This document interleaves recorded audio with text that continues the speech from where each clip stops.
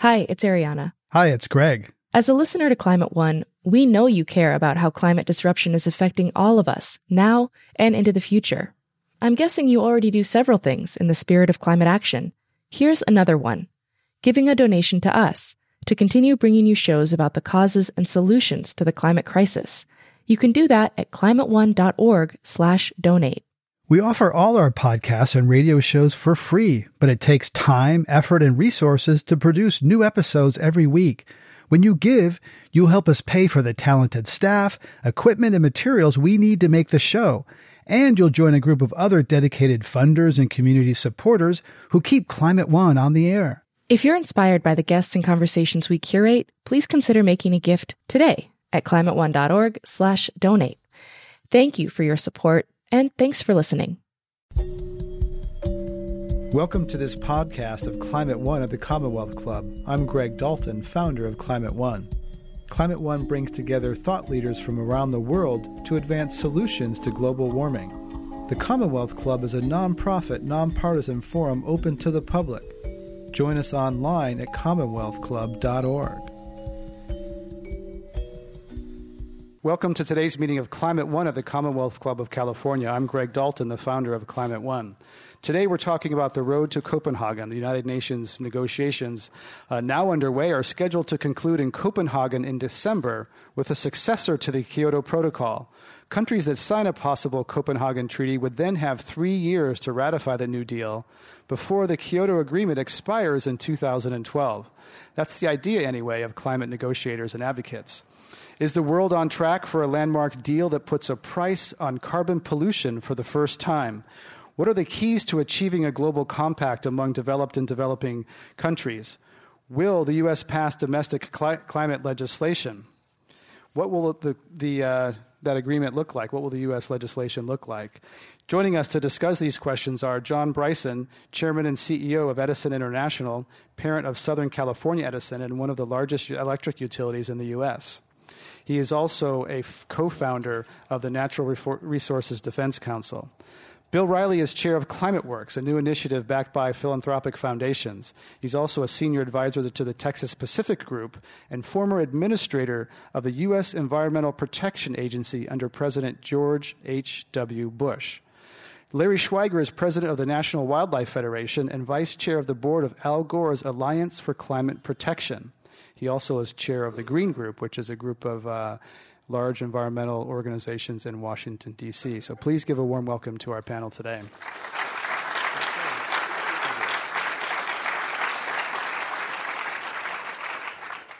Bill Riley, let's start with you. You encouraged the first President Bush to go to the Rio Summit in 1992. Can you set the stage for us as far as where we are on the road to Copenhagen?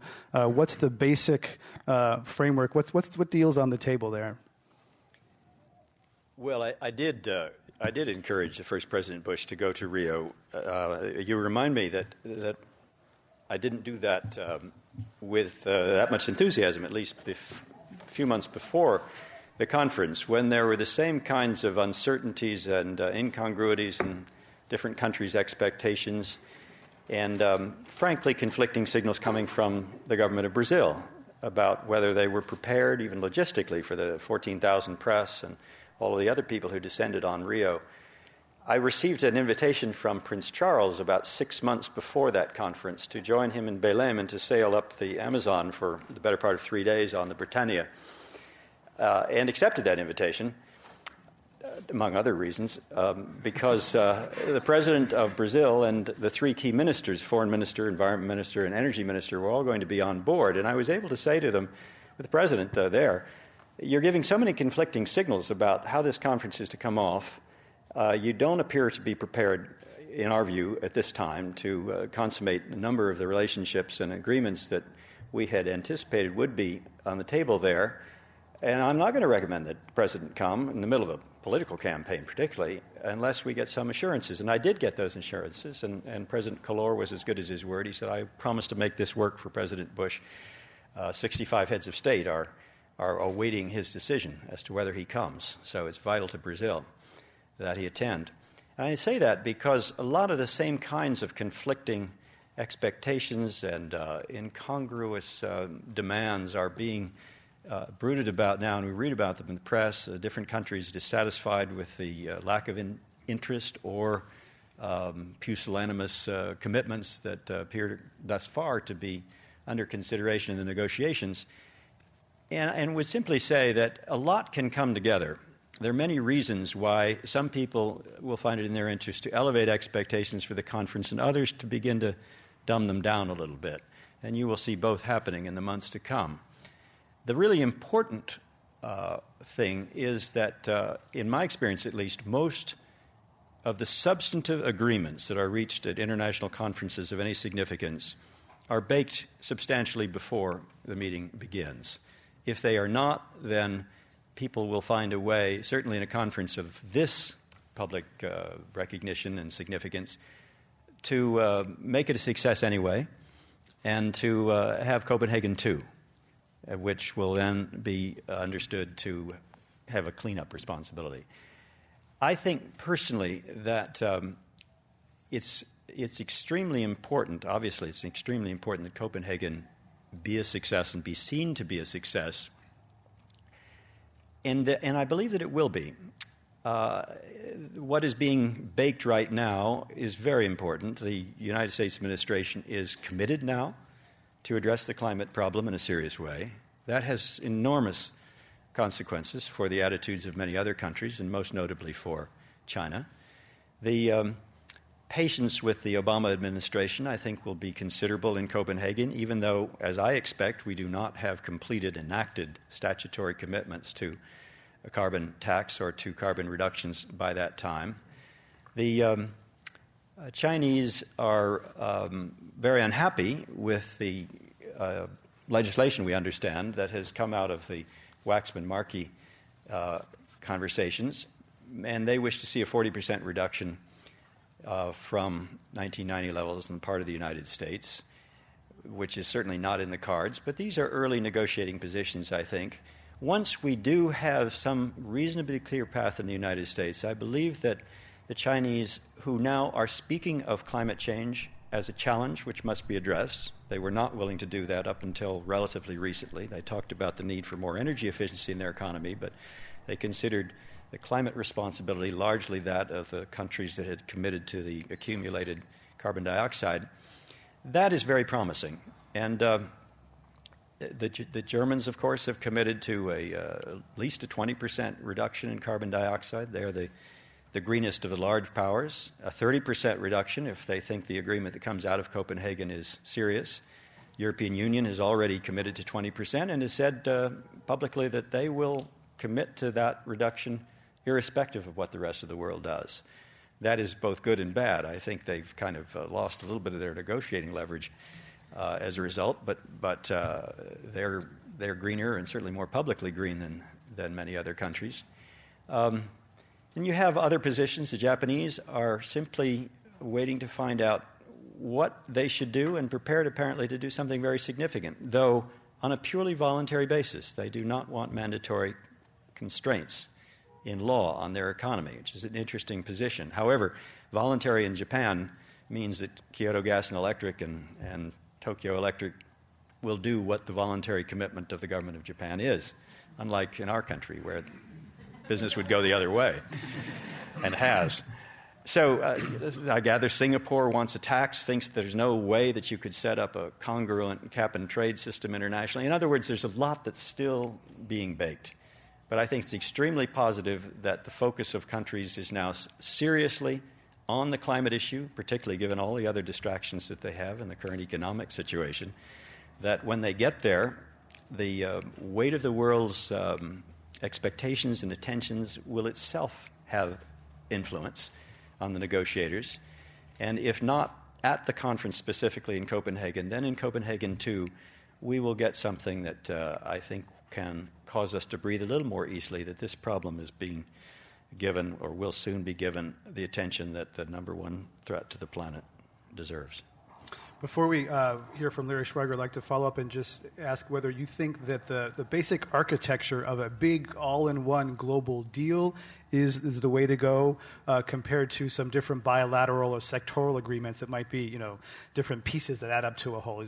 Are you still think that the sort of the all-in-one, the granddaddy treaty is viable and preferred? I honestly think the original concept of the global deal, which was going to be agreements and substantial transfers of funding and technology to the developing countries in return for their taking the climate problem seriously, I don't think that's still on the table. I was asked at a conference in India some weeks ago whether the United States was prepared to play according to those rules, and said, well, I guess it really depends on China and Japan whether they'll give us the money that we then can give back to India. And, we're no longer in that position. And I don't think politically that's in the cards. Some kind of offset program, some kind of exchange that occurs as a consequence of the business interest of companies in the United States and the developed countries essentially buying reductions as a competitive kind of choice, an economically intelligent decision given the price of carbon, I think that's still very much in the cards. So I think that probably will happen. Whatever else happens in Copenhagen, I don't think there should be a deal that precludes the possibility of important bilateral relationships and even some sectoral commitments so that you don't get in the position of the laggard swinging the whole train. And I think people are sensitive to that, and I don't think that will happen. Thank you. Larry Schweiger, you're in Washington and very involved with U.S. domestic legislation. Tell us your take on the Waxman-Markey bill. How far does it go? Where is it strong and where is it weak? And how does it relate to? Generally, people think the U.S. needs to have a strong legislation to go to Copenhagen in a strong position. Well, I think it's important to start with what we need to do in Copenhagen. And the long-term goal is to keep our planet from going, not warming over 2 degrees centigrade. So if we're thinking in those terms, you're talking about 350 to 450 parts per million. Some would suggest it needs to be lower. Some would suggest that we can go higher. But that's generally the range that we're aiming at. So when you think about how we're proceeding domestically, I think it's fair to say that it's going to be hard for us in the first go-around to get to even to a 450 world with a bill that is moving through Congress now. But that bill is the beginning point, not the end point for climate strategies. I think Bill mentioned coming back again perhaps at Copenhagen too. Congress right now is not willing or able to do what science requires us to do. So what we have is in both Congressman Waxman, Congressman Markey, Speaker Pelosi, and so many other people of goodwill are trying to get to the first step. And this bill has a lot of important pieces in it for that first step. There are some 32 embedded tools in the bill itself that have different aspects of getting to that goal. The most important probably of those is the cap itself, which is set at about a 17% reduction over the next 10 years. Certainly, there are those of us who would like to see that higher. I'm sure there are others in the business world who would like to see it lower. And the chances are that we'll probably be able to hold it at 17% in the House. There is, in addition to that, a number of other ways in which we save and reduce carbon emissions by efficiencies in appliances. There's a whole new set of building standards that are going to come into play. There's also the offsetting, and that will get us an additional percentage or two internationally if it is set up correctly and works well. So, is it a perfect bill? No, but it's the bill that we can get through Congress. And I should say something about the sponsors, about Congressman Waxman and Congressman Markey. They are two very committed lawmakers who've been around the Hill for many, many years, who know how to navigate the system. Frankly, they've put together the best bill that they can get. They're working very hard to make sure that they get moderate Democrats to the table, because we only had one Republican Mary Bono Mack was the only Republican to vote for that bill in the House committee. We're hoping that we pick up more House Republicans in the full House vote. But clearly, they had to craft a bill that worked for the moderate Democrats. They had to craft a bill that addressed the cost of carbon to the consumers, and so there are mechanisms in the bill to help consumers in that process. And there's also funding in that bill to help wildlife and other natural resources for adaptation purposes. There's about $1.7 billion a year that will be available over the life of the program. So there are a number of really important elements that are in place. I think it's an important first step. I think we need to press forward in the House, and in the Senate, hopefully soon we'll be able to take up a similar bill. Do you think the Senate will strengthen or weaken the bill? Well, it depends what you're looking at. I think there may be some pieces in the bill that could get strengthened in the Senate. There are also some pieces that may get weakened. It's still unclear. We do have some experience in the Senate. For example, last year we had the bill that moved to the floor of the Senate. Warner Lieberman. The Warner Lieberman. Before that, we had the McCain Lieberman bill moved, but neither one of those bills took away the power of EPA to do the things that EPA currently has the power to do. So there's a chance of addressing that in the Senate to get that back in, because certainly I don't think we want to remove any powers from EPA to enforce the existing clean air laws, particularly as it relates to carbon. So I think there are some places in the Senate where we can make improvements. And don't forget, we have the final conference committee that hammers out the differences, and there may be some improvements there as well. But I think it's important for all of us to not let the perfect get ahead of good here. This is a good bill. It's a good foundation. It will enable us to go to Copenhagen in a respectful way and to present to the world a pathway that perhaps can lead to additional commitments from others. And I think also there's a provision in the current bill to allow scientists to look back, to actually see how we're doing and match that up to the goals of the Copenhagen Agreement, so that we know one way or the other from a scientific standpoint whether we're making the right kind of progress, and if not, to send off some clear signals to the Congress that we need to tighten up, and to the rest of the world that we need to move more swiftly. So it's not perfect, but it's a start. Let's talk a little bit drill into the money aspect, because a lot of the fights is about where the economic burden hits and where the money goes, both within the United States. Can you talk a little bit about that? And then I'd like to get to Bill and talk about internationally between countries, how the money's going to flow, because that's a big part of this. Is ultimately people say in countries, yeah, this is great, we want to do it, but what's it going to cost me, my country, my company, myself? So the estimate for the average consumer is that it will cost about a postage stamp a day, is the pricing if you look at it from EPA, which is not a whole lot. Postage stamps are going up, but not that much.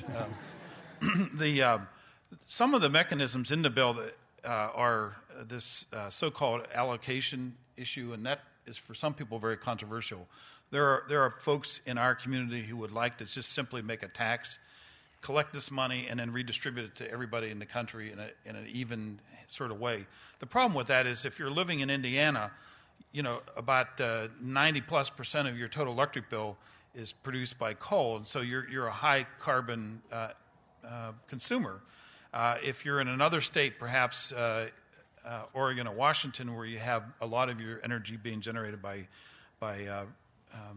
run-of-the-river turbines, you have a very different situation. So it's not fair just to collect the carbon tax and redistribute it in an even way. And that's the reason why the early proposals to do that were not well received in Congress. There are too many members who have concerns about that kind of distribution. But 80% of the total revenue collected under this program will go to public purpose.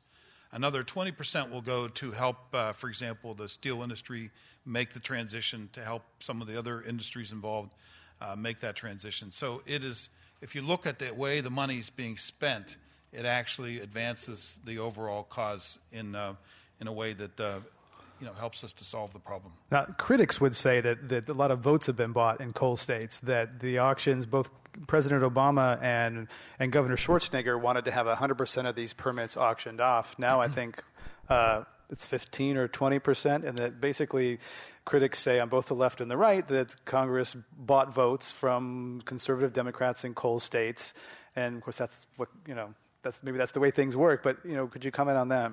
I think there are two ways to look at it. One, it starts off low, but it grows year by year, and so the auction will actually become 100% at a future point. So, the notion that we're given money early on is problematic to some people. In terms of buying folks off, I would rather characterize it getting to the vote.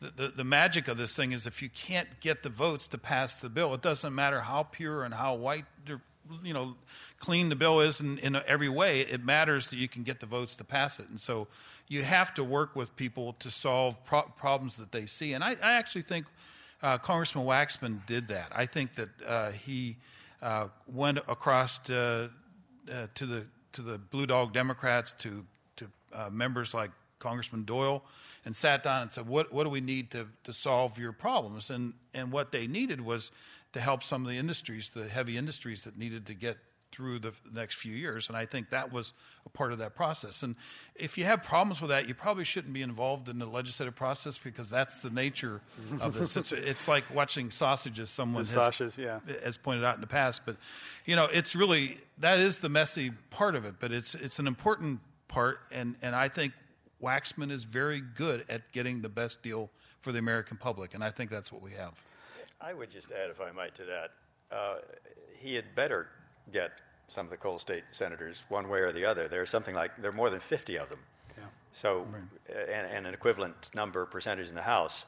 So that's vitally important. With respect to allocation, it is an issue, and now there's some proposals. I saw an op-ed yesterday from 3 energy executives who want to increase it more, reduce the auction even more, and that's got a number of my friends upset about it. We did the Clean Air Act the first time, fully allocated, no auction. If you look at the situation of a coal-fired power company in the state you mentioned, Indiana, with an auction, they've got, first of all, to figure out how to reduce their carbon cost by converting to natural gas or finding a way to scrub, or rather to sequester the carbon. And then they've also got to pay for the permits. I mean, it really would be a big hit. And, of course, Senator Bayh is not going to vote for that. And neither are a lot of other senators whom we really do need. So from an environmentalist point of view, I wouldn't break my pick on the allocation versus auction issue or number. I think that the Waxman-Markey bill produced a plausible, realistic, reasonably prudent approach to this, and it deserves, in some areas, some improvement, but I think is a very credible bill. John Bryson, you've done a lot of work on thinking about the least cost path to reducing carbon. We're talking here about the money flow. So what do you see as the important ingredients of getting to carbon reductions at the lowest possible path? And could you say how you like BART? Yeah. I like BART. And your carbon... I like Southwest Airlines a lot, but Southwest Airlines didn't do as well as it normally does today. Yeah. Least cost path. Well, let me just start by saying that this is a uniquely global challenge, climate change. And unless we find least cost paths to carry out greenhouse gas reductions, transform our economies, we simply will be less successful in the critical job of reducing these greenhouse gas emissions. So least cost is kind of a paradigm thought here. What is the least cost? I'll start with a huge generality. The Waxman bill, most careful thinkers about what the U.S. needs to do here envision a 2050 target that is a reduction on the order of 85%, it may be 83%, it may be 80%, but a reduction across our total economy, U.S. economy, of that order of magnitude. So almost total carbon reduction in the economy, and almost all observers, close observers, believe that carbon at current levels will continue to grow over the next several years, even with the best energy efficiency technology and so on steps. So we have to think hard about what can be done in the first 10 years the first decade through 2020.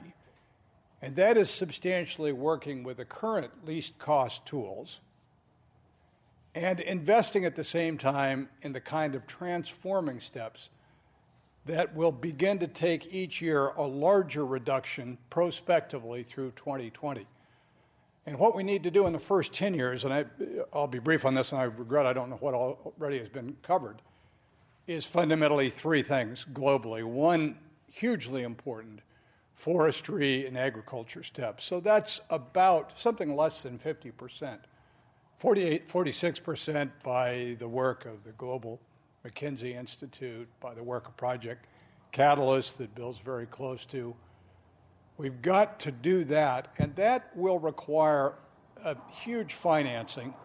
And one of the key things in thinking about all this financing means from developed to developing countries. And we get then into what's called offsets. I won't try to describe those as a possible means of getting that job done, but it's a least cost path. And then the second thing, and definitely the least cost U.S. step, developing country step, and least cost all around the world, but not having quite the same potential in this first decade, technically, as the forestry steps that could be taken, and that's energy efficiency. And California has set the highest standards across the country in that respect, quite notable, but yet more can be done in California. Lots more can be done across the country. And then the last step, the one that in some ways gets the most attention and is incredibly important, and that is we push forth with clean energy sources, renewables, and so on. But in the first decade, those technology steps will have less impact than they need to have in the out years. So that's a very brief summary. You mentioned offsets, and we have a question from the audience about recent reports noted that offsets in the bill before Congress will impede real reductions overall. And offsets, maybe we should try to define what they are, because they're a big part of both the reductions and also the money flow. Would anyone like to go deeper on offsets? Let me respond. I was a part of the U.S. CAP group, not in the final report, but working through the process that's currently in the bill. The offsets are a mechanism for finding this least cost that John was talking about. It's really important, the best thing you can do for consumers is to reduce the carbon in the cheapest way possible. And one of those tools is to be using the additionality in forest to reduce carbon by growing crops, for example, on lands that actually help store carbon in the soil, to put the black back in soils, as I'd like to describe it. Our soils are healthier when we have more carbon in them, so it's a multi-benefited approach because it actually stores more nutrients. It also prevents the runoff of water. It keeps soil temperatures lower. It does a whole bunch of things that are very important. So that's a really good investment, and it's one of the early off investments that you can make. And then there's this opportunity that we have to go out and actually find other reductions and help one another. And that's really hunting down the lowest carbon reductions. So if a company needs that carbon and another company is willing to share their reductions, they can find a way to make that work, which I think is a very important part of the tool. And then finally, you can go into the auction pool and buy the allocation if you want to. So there's multiple ways of covering your bases, but they all lead up at the end of the day to real carbon reductions, either through carbon capture and storage, through new energy techniques, or through the storage of carbon in soils and in forest. Bill, I'd be happy to say just a brief word about offsets at a kind of more basic level, because I want to underscore they're an opportunity and a challenge. Offsets are part of a cap-and-trade program. So across the U.S., across Europe, the most likely federal legislation involves cap-and-trade as opposed to simply taxing or setting carbon prices. There are political reasons for that. There may be some other good reasons, debatable point. But in any event, in a cap-and-trade program, to emit a ton, for example, of greenhouse gas emissions, it will be required that there be a credit for the ton released. And some of the least cost means of reducing carbon will be outside the United States, outside the developed countries. And so for those, there can be developed a system to have offset credits so that the release of the greenhouse gas in the United States is offset by a credit that has a certain value to be applied under the U.S. system. But what's really hard to do is set valid offset processes. So it's quite a complicated thing. It's important to do it. It's hard to do well, and we could spend the remainder of the time on the subject. I won't go further, but we shouldn't fail to try to do that.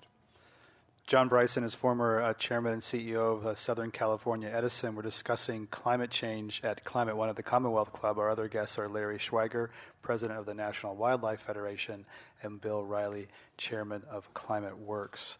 We have a couple of questions here about something that often doesn't come into this conversation, and that is population. One question here, wouldn't it be help if each nation were limited to one child? Not sure how viable that is. Every 10 years, it says. There's another one here. You could have three children per family. Another question here about, John mentioned food, agriculture, efficiency, renewables, asking the panel what you think about population as it relates to increases in CO2 emissions. So let's... No takers. Larry, step up. Let me say that it's not just the population is obviously important, and we need to be assisting, particularly other nations that are growing rapidly, to stabilize through some supports in that direction. We can't dictate, family sizes. We can't dictate behavior, and we shouldn't try to do that. But on the other side of it, we need to understand that our footprint is so much larger than the footprint of other nations, and so it's not directly correlated just to population. It has to do with how much carbon people are emitting. So they're really, there are two problems. They overlap each other, but they're not completely congruent. And so solving one isn't necessarily solving the other. What we need to do is reduce our carbon emissions worldwide, and we need to focus on the most efficient steps for accomplishing that. And also, while we do that, encouraging other nations to address their population challenges. Anyone else on population?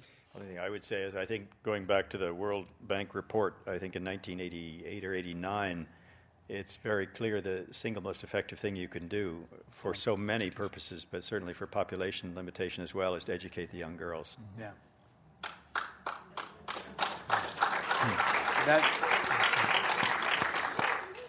That raises an interesting question, because that issue is not often part of the energy climate debate, clearly. Although I think when Senator Clinton became Secretary of State, she wanted to make some changes in USAID and try to get a more holistic view. So let's move on here. There's some questions here about, we've been talking about economics. What sort of moral dimension is there to this? Clearly, all of you have talked to people in developing countries. They say, look, the U.S. and industrialized nations created this problem. You have an obligation to do most to solve it. Is that going to hold any sway in Copenhagen, or is it all going to be about hard dollars and cents? I think myself, the degree to which that has influence will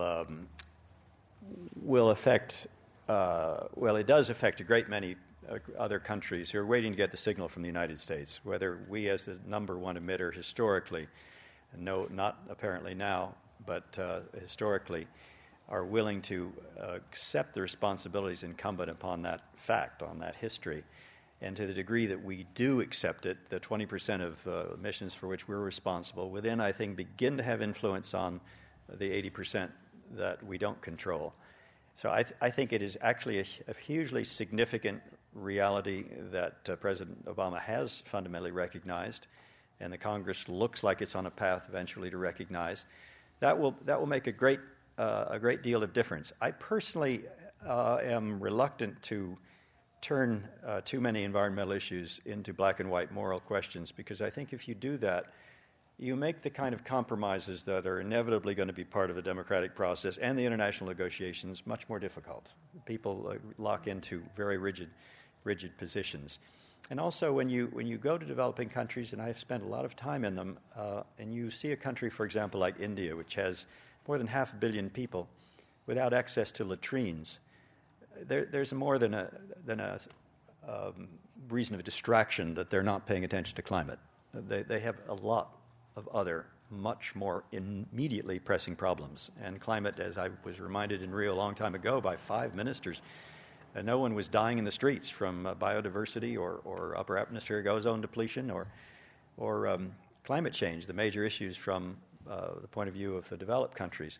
So I think one has to keep that in perspective. There are many moral reasons to attend to international development issues. Climate fundamentally can work, certainly control of carbon, to improve the lives of people worldwide in so many ways.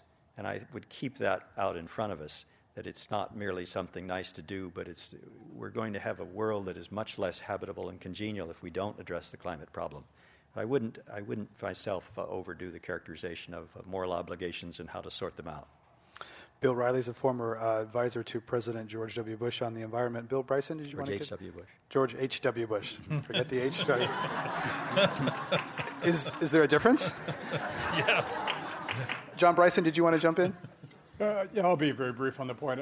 I agree that it doesn't usually help to frame things in moral terms because they tend to get rigidified. But, many of us feel that there is something of an ethical responsibility here.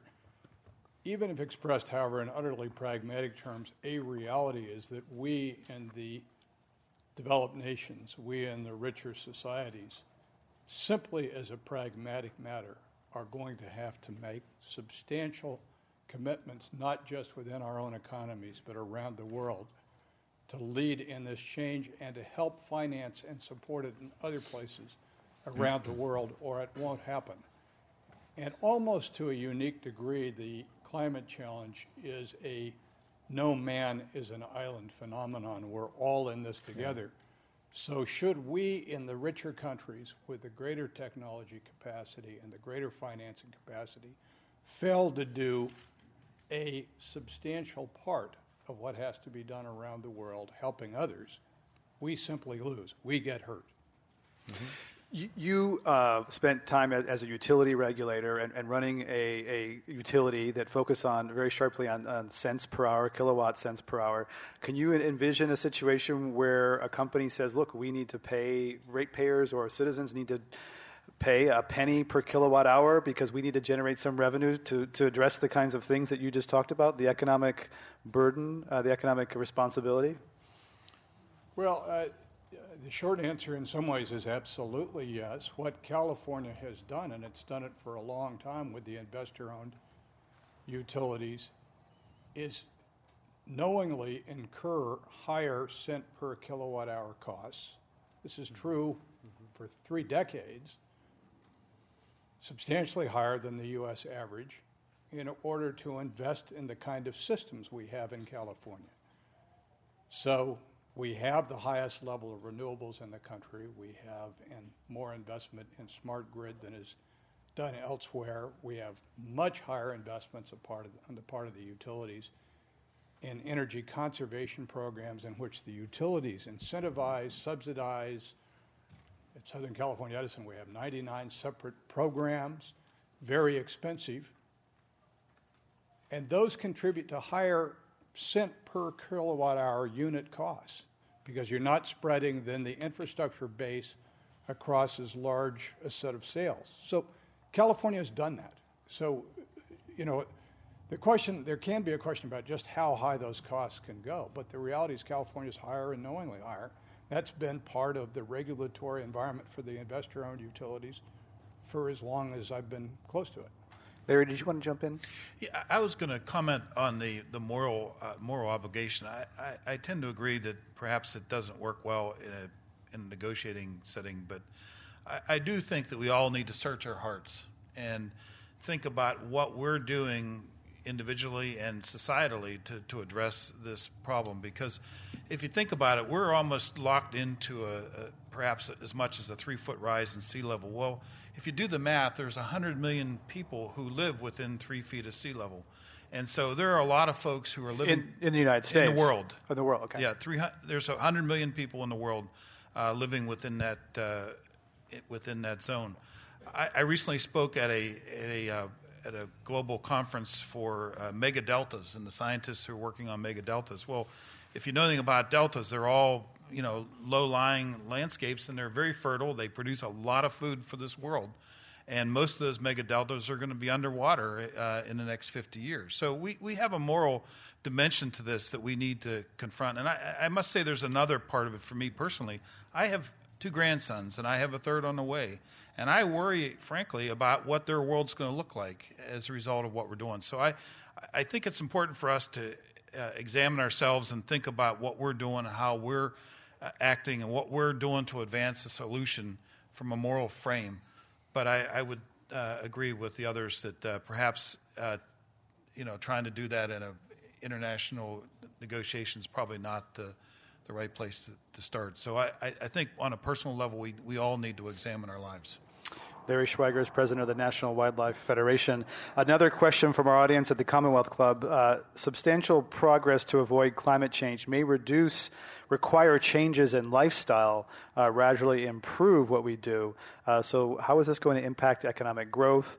Generally, how much is this going to cost or hurt? Or is there opportunity in this transition we need to make? I believe that there is opportunity. I wouldn't underestimate the cost, particularly in the early years of adapting the economy. I think we're going to see something like $20 a ton of carbon, and we're big carbon generators and users in the country, and those who continue in that pattern without making the adjustments or the investments are likely to be impacted by that. And I just this afternoon looked at some costs that one electric utility is expecting as a consequence of those numbers, and they're considerable, and ratepayers will, of course, be confronted by them, and that's one of the things that has to happen.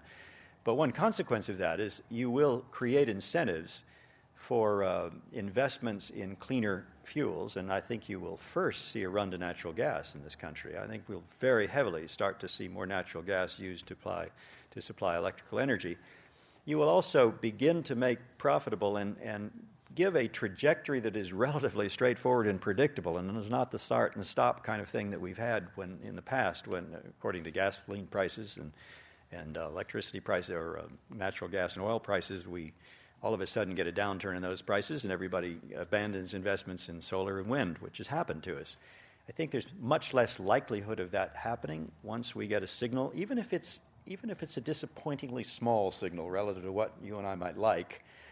Once the signal is there and the trajectory is relatively clear that is where the country and that is where the world is going to go, you are likely to see, I think, a flourishing, a renaissance of interest and investment in new technologies that are cleaner, that are less carbon. And it turns out there are plenty of them around. And then you're also going to see people do the kinds of things that make sense for themselves economically anyway. The cost curves that have been done by McKinsey show that there are so many things, particularly the United States, can do that we have not done, some of which other countries, like Germany, have done before now, with respect to insulation and all of the rest, that will allow us to look forward to a much less expensive future and certainly much less wasteful future with respect to all sorts of things practices that we now have. You mentioned clean tech. I'd like to mention breakthroughs. John, if you have a first thought, then... Go ahead. You move along. Go ahead if you'd like to jump in on that. I think that it makes sense each in our own lives to be more conservative than we have been.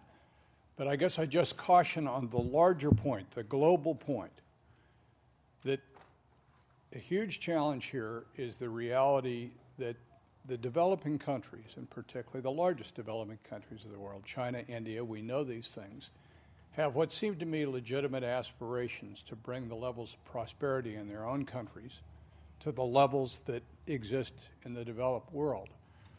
So an appeal simply to being more thrifty and more conserving and living less affluent lives is unlikely to be a very successful mantra or theme, it seems to me, in meeting the global challenge here.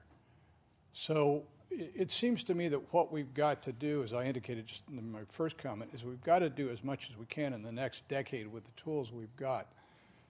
But I, for example, have spent a lot of time at Caltech. I happen to live near Caltech in Southern California, and met last week with 7 teams of faculty members who are doing work, faculty members, postdocs, graduate students, doing work on fundamental basic research and applied research, physics, chemistry, a whole series of things, looking to the possibility of transforming breakthroughs of the sort that, without sacrificing the capacity of people in the less developed and particularly the least affluent countries in the world, could be, by plentiful means at low cost, approaches that some decades out would make a difference. So it's not going to be, in my judgment, by 2020. I can imagine it by 2030. And it seems to me we ought, all those of us who care so much about this, ought to be big supporters of enhanced basic research and applied transforming research across the country. Then find means to scale it up. What are some examples of big breakthroughs that would be game changers on the technology horizon? Well, I can just describe, no one knows what the transforming technology will be. That's the most important thing to say. I would love to see 10 Caltechs in the country with a lot of dollar capacity. But I'll describe one at Caltech that just is, to me, exciting. This is a group of people, 7 grants, quite a large number of graduate students, the best in the country. They're not better than MIT, but in that vein, I mean, we're talking about the very best that we have, and they're not all of them U.S. citizens. They're working together to develop a photosynthesis process that is entirely synthetic. And the principles here are relatively easy to grasp. Earth-abundant materials, so that we don't put ourselves in a position where the materials on which we're relying, as with some of the current solar technologies, become scarce, so those aren't driven up high in cost. Simple means of taking to scale once created, to capture as close as we can what is the holy grail here, and that is finding a means of converting efficiently sunlight. I mean, the amount of sunlight that falls on the Earth in a matter of hours in a single day is sufficient to serve the entire world's electricity needs. I mean, we're not going to get to that level of efficiency, but if we could do these breakthroughs, it's not impossible that we would see opportunities to have a fundamentally different energy system at scale a long ways out. Now, we should take no actions today that assume anything other than modest evolution from the carbon-intensive infrastructure we have today, because we have to be conservative, take steps now against what we have. But we ought to be investing for the future that way. We have a question from the audience about carbon sequestration. Do you think that is possible? Do you think it's a fantasy? Do you think we should pursue it? How aggressively?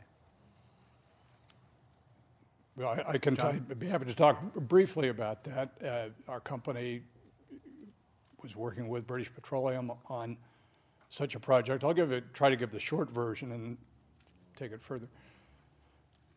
You know, there's a fair amount of experience across the world particularly in oil companies, in using carbon dioxide and injecting it for enhanced oil recovery. So there's that experience. There's a lot of experience. Our company did 2, one in Italy, one in California, demonstration projects of gasification of coal to create synthetic fuels for driving electricity. But I think the sequestration point is the toughest one. And when, again, you ask the question at scale, it's one thing to do this for some time frames for carbon, not sequestration, but to enhance oil recovery.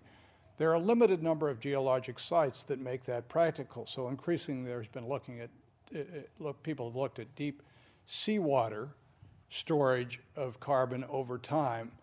There are formidable environmental issues associated with that. There are environmental associated with deep geologic storage. I'm a believer that we ought to be investing again in looking at this, but it would be way, way too early, I think, to be extremely hopeful.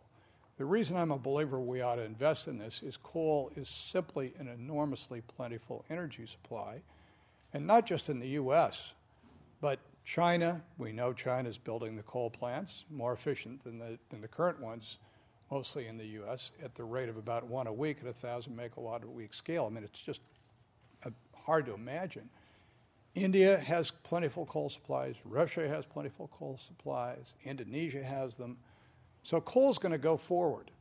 Coal's going to go forward. So we ought to be investing in means potentially of using that as a fuel with low or zero carbon content. But I don't think we ought to count on that. Bill Riley, thoughts on coal? I think John said it very well. The only thing I would have said is that there is a real need for significant investment in the technology to see whether we can make it work. It works very well, as you said, for enhanced oil recovery. I think the price per ton of CO2 sequestered by one of the oil companies in the North Sea is $10 a ton. It's estimated to be around $300 a ton for the oil sands in Canada. Trickier problem, more difficult geology. The possibility of sequestration in algae is something that I first was told about a year ago and carried around a proposal for a while and didn't even read it because it seemed so preposterously unrealistic to me. I'm told by engineers in the energy industry that in fact it's not at all, that this could be a very promising technology. I guess my point is that because of the point that you acknowledge about the abundance of coal and the inevitability that it will be used by the Chinese, the Indians, the Australians, the Indonesians, and Americans, we simply have to solve this problem. We have to find a way to make coal usable and consistent with our health and our climate. And I would hope that the $15 billion that's proposed now for sequestration demonstrations and experimentation, I would hope that does begin to address this problem sometime in the relatively near future. And one number I have seen, maybe too optimistic, is 2020. We're discussing the road to the United Nations climate change negotiations in Copenhagen. Our guests at the Commonwealth Club are Bill Riley, chairman of the Climate Works Foundation, Larry Schweiger, president of the National Wildlife Federation, and John Bryson, retired chair of Southern California Edison and Edison International. I'm Greg Dalton. A couple of questions here. Let's have these to Larry Schweiger. How do we reconcile the difference between the U.S. Congress, what the U.S. Congress will pass, and what the science tells us we need to stay below 2 degrees? Another one, our nation's top climate scientist, Dr. James Hansen of NASA, published a paper last year stating that we must reduce CO2 to 350 parts per million. What additional information and political pressure will be required to convince the countries to adopt this target?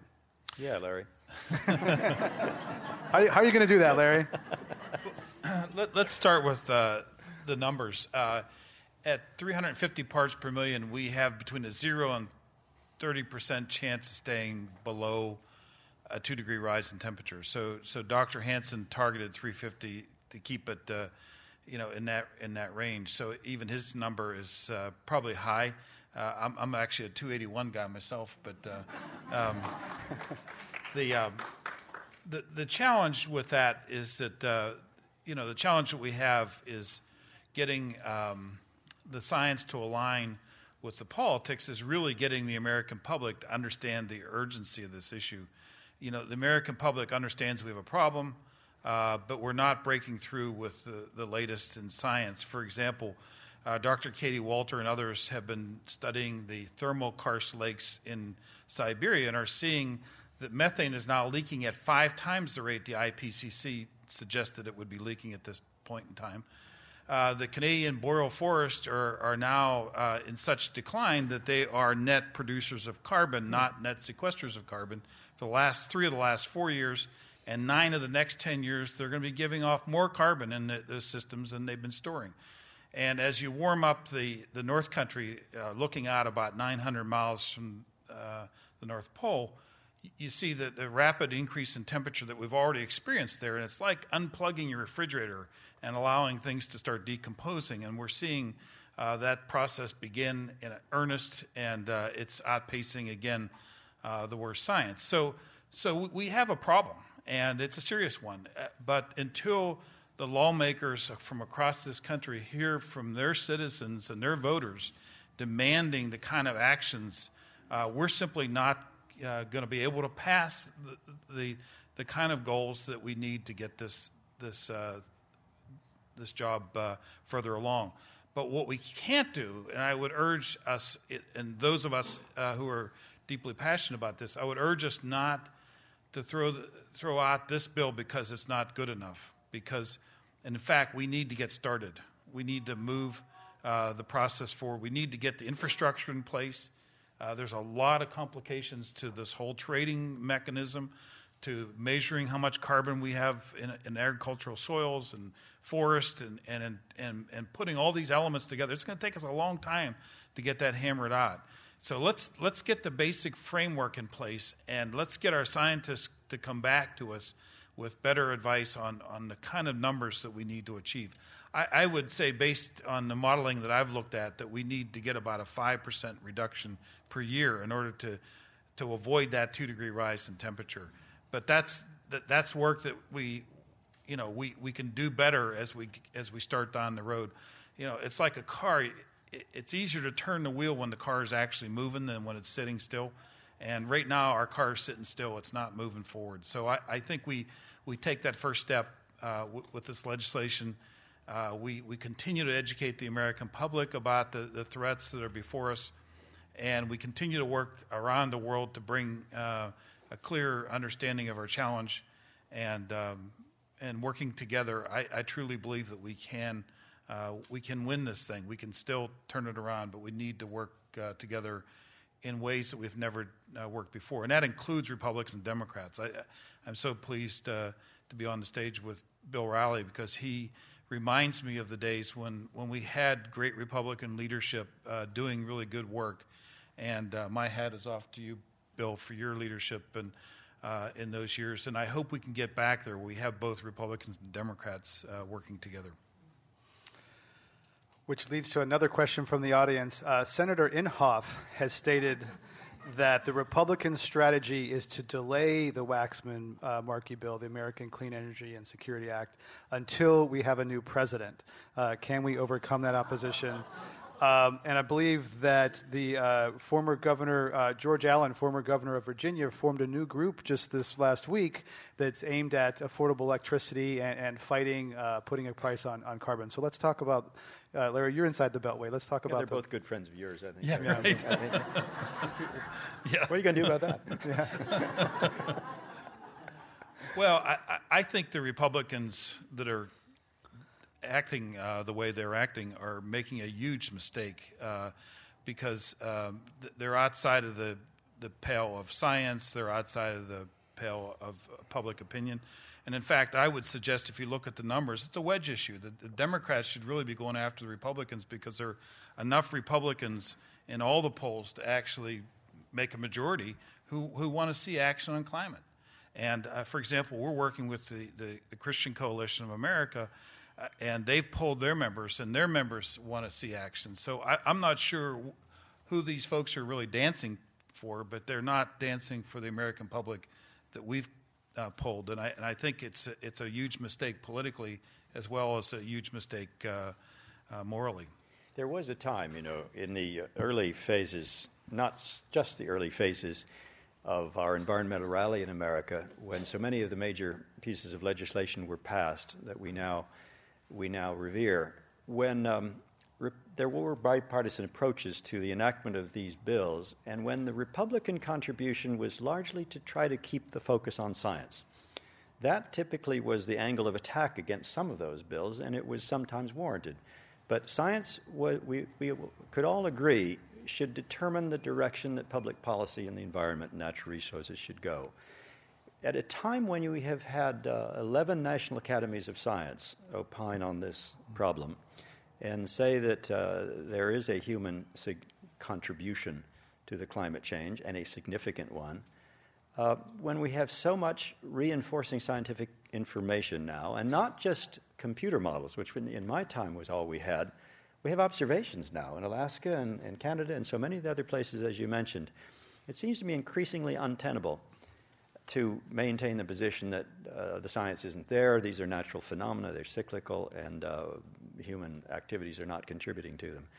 So I don't know how long that position can be held. I suspect until the first natural calamity that people are able to associate somewhat with climate change.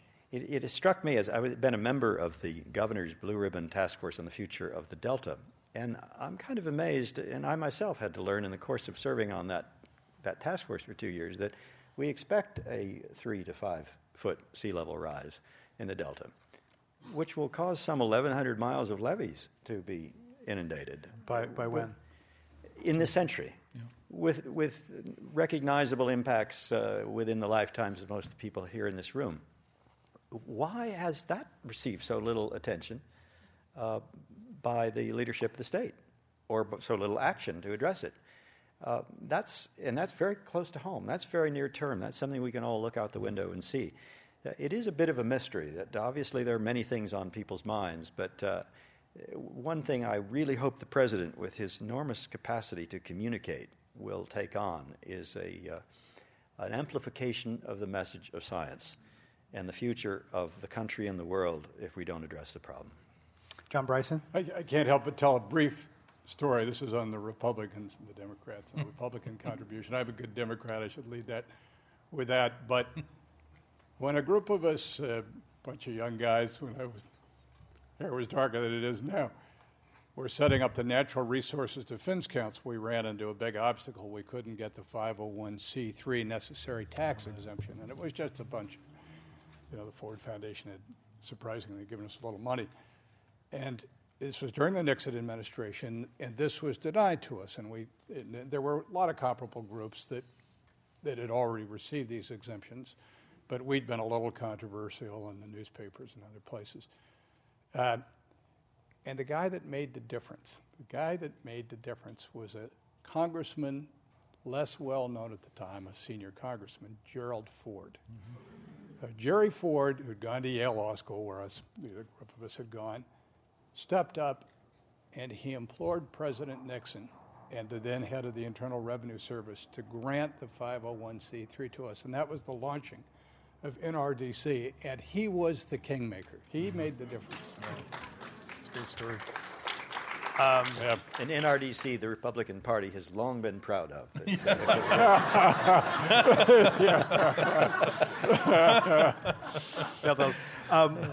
You indirectly mentioned another Republican, which is Governor Schwarzenegger. What do you think he or the California should do to keep the United States moving toward Copenhagen in an assertive way?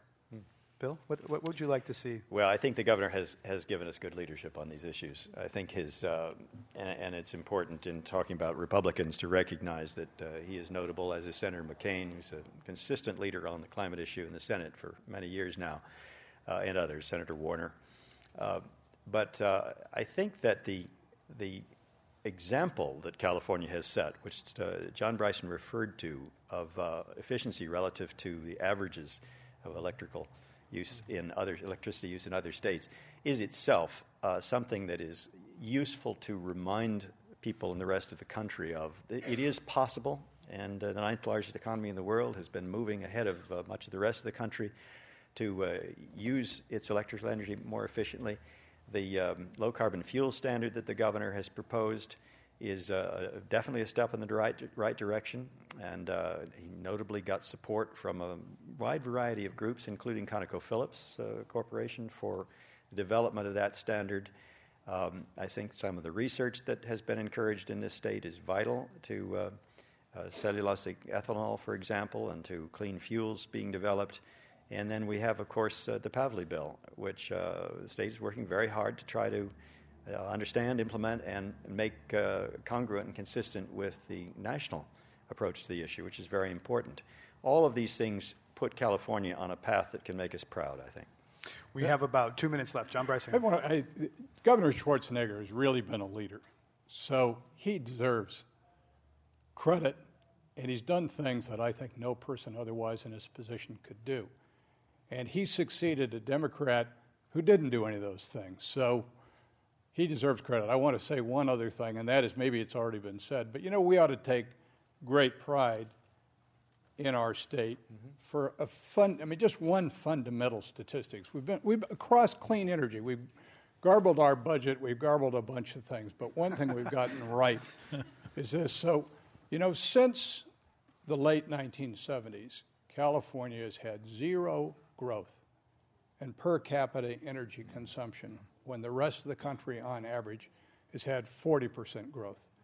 And per capita, that hasn't happened accidentally. That's happened for some of the reasons we talked about, which, among other things, went to the price acceptance of a slightly higher price of electricity per kilowatt hour than is accepted elsewhere. You know, it's a more complicated subject than that, but there have been didn't happen 5 years ago, didn't happen 10 years ago.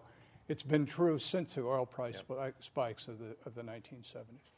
If Peter Darby were here, he'd point out that the kilowatt hours are higher in California, but the actual bills are lower because of some of the conservation appliance and that sort of thing. It's true for residential customers. Of course, it's not true for industrial users of electricity. We're at the end of our time here. I'd like to have one last question from the audience and have each of you respond briefly.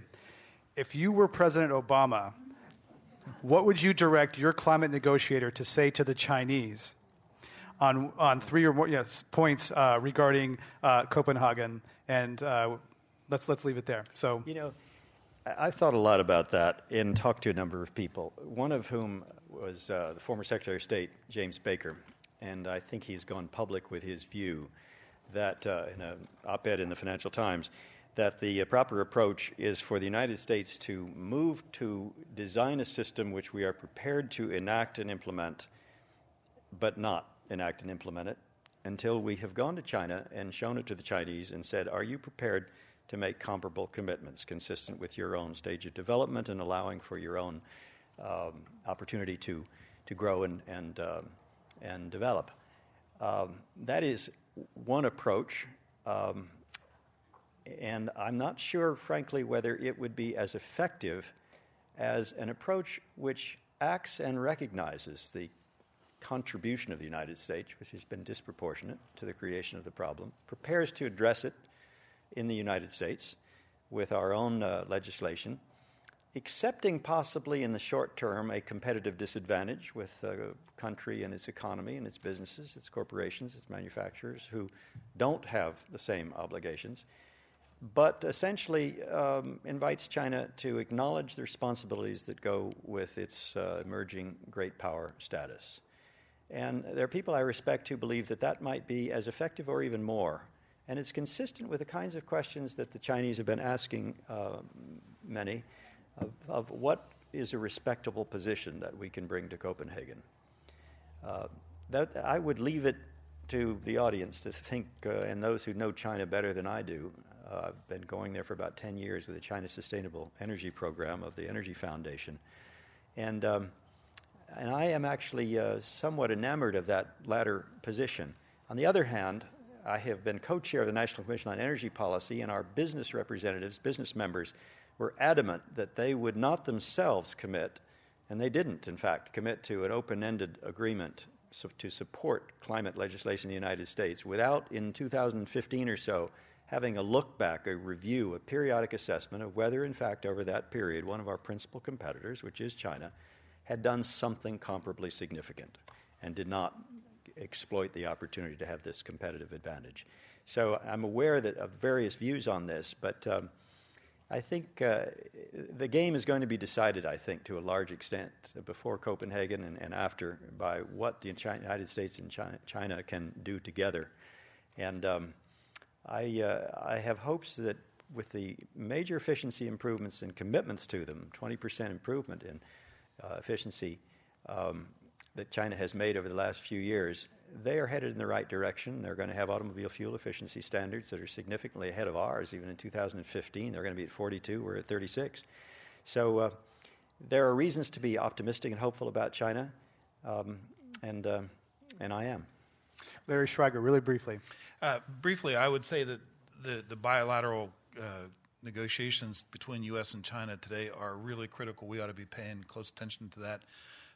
Collectively, the two nations represent about 40% of the total carbon emissions. So if we can find a path forward with China, we can spread it to the other 18 countries that represent about 80% of the total emissions. And I think that's the way we build the deal out. I think it's important for us to work with China. John and Bryson, last word. Well, I'm cautiously encouraged by the steps that the Chinese have been taking in the last 2 or 3 years, in particular in fields like electric transportation, which is extraordinarily important in its impact on greenhouse gas emissions worldwide, in battery development, which is related. They see economic opportunities to lead around the world with clean energy technologies. So they increasingly are using mandates to advance the things they care about. I believe there's a growing sense that their standing in the world, which they care about, depends on their being partners in this exercise. We've been discussing the United Nations negotiations on climate change in Copenhagen. Our guests have been John Bryson, retired chairman and CEO of Edison International, Larry Schweiger, president of the National Wildlife Federation, and Bill Riley, chairman of ClimateWorks. I'm Greg Dalton, founder of Climate One at the Commonwealth Club, and now this meeting is adjourned.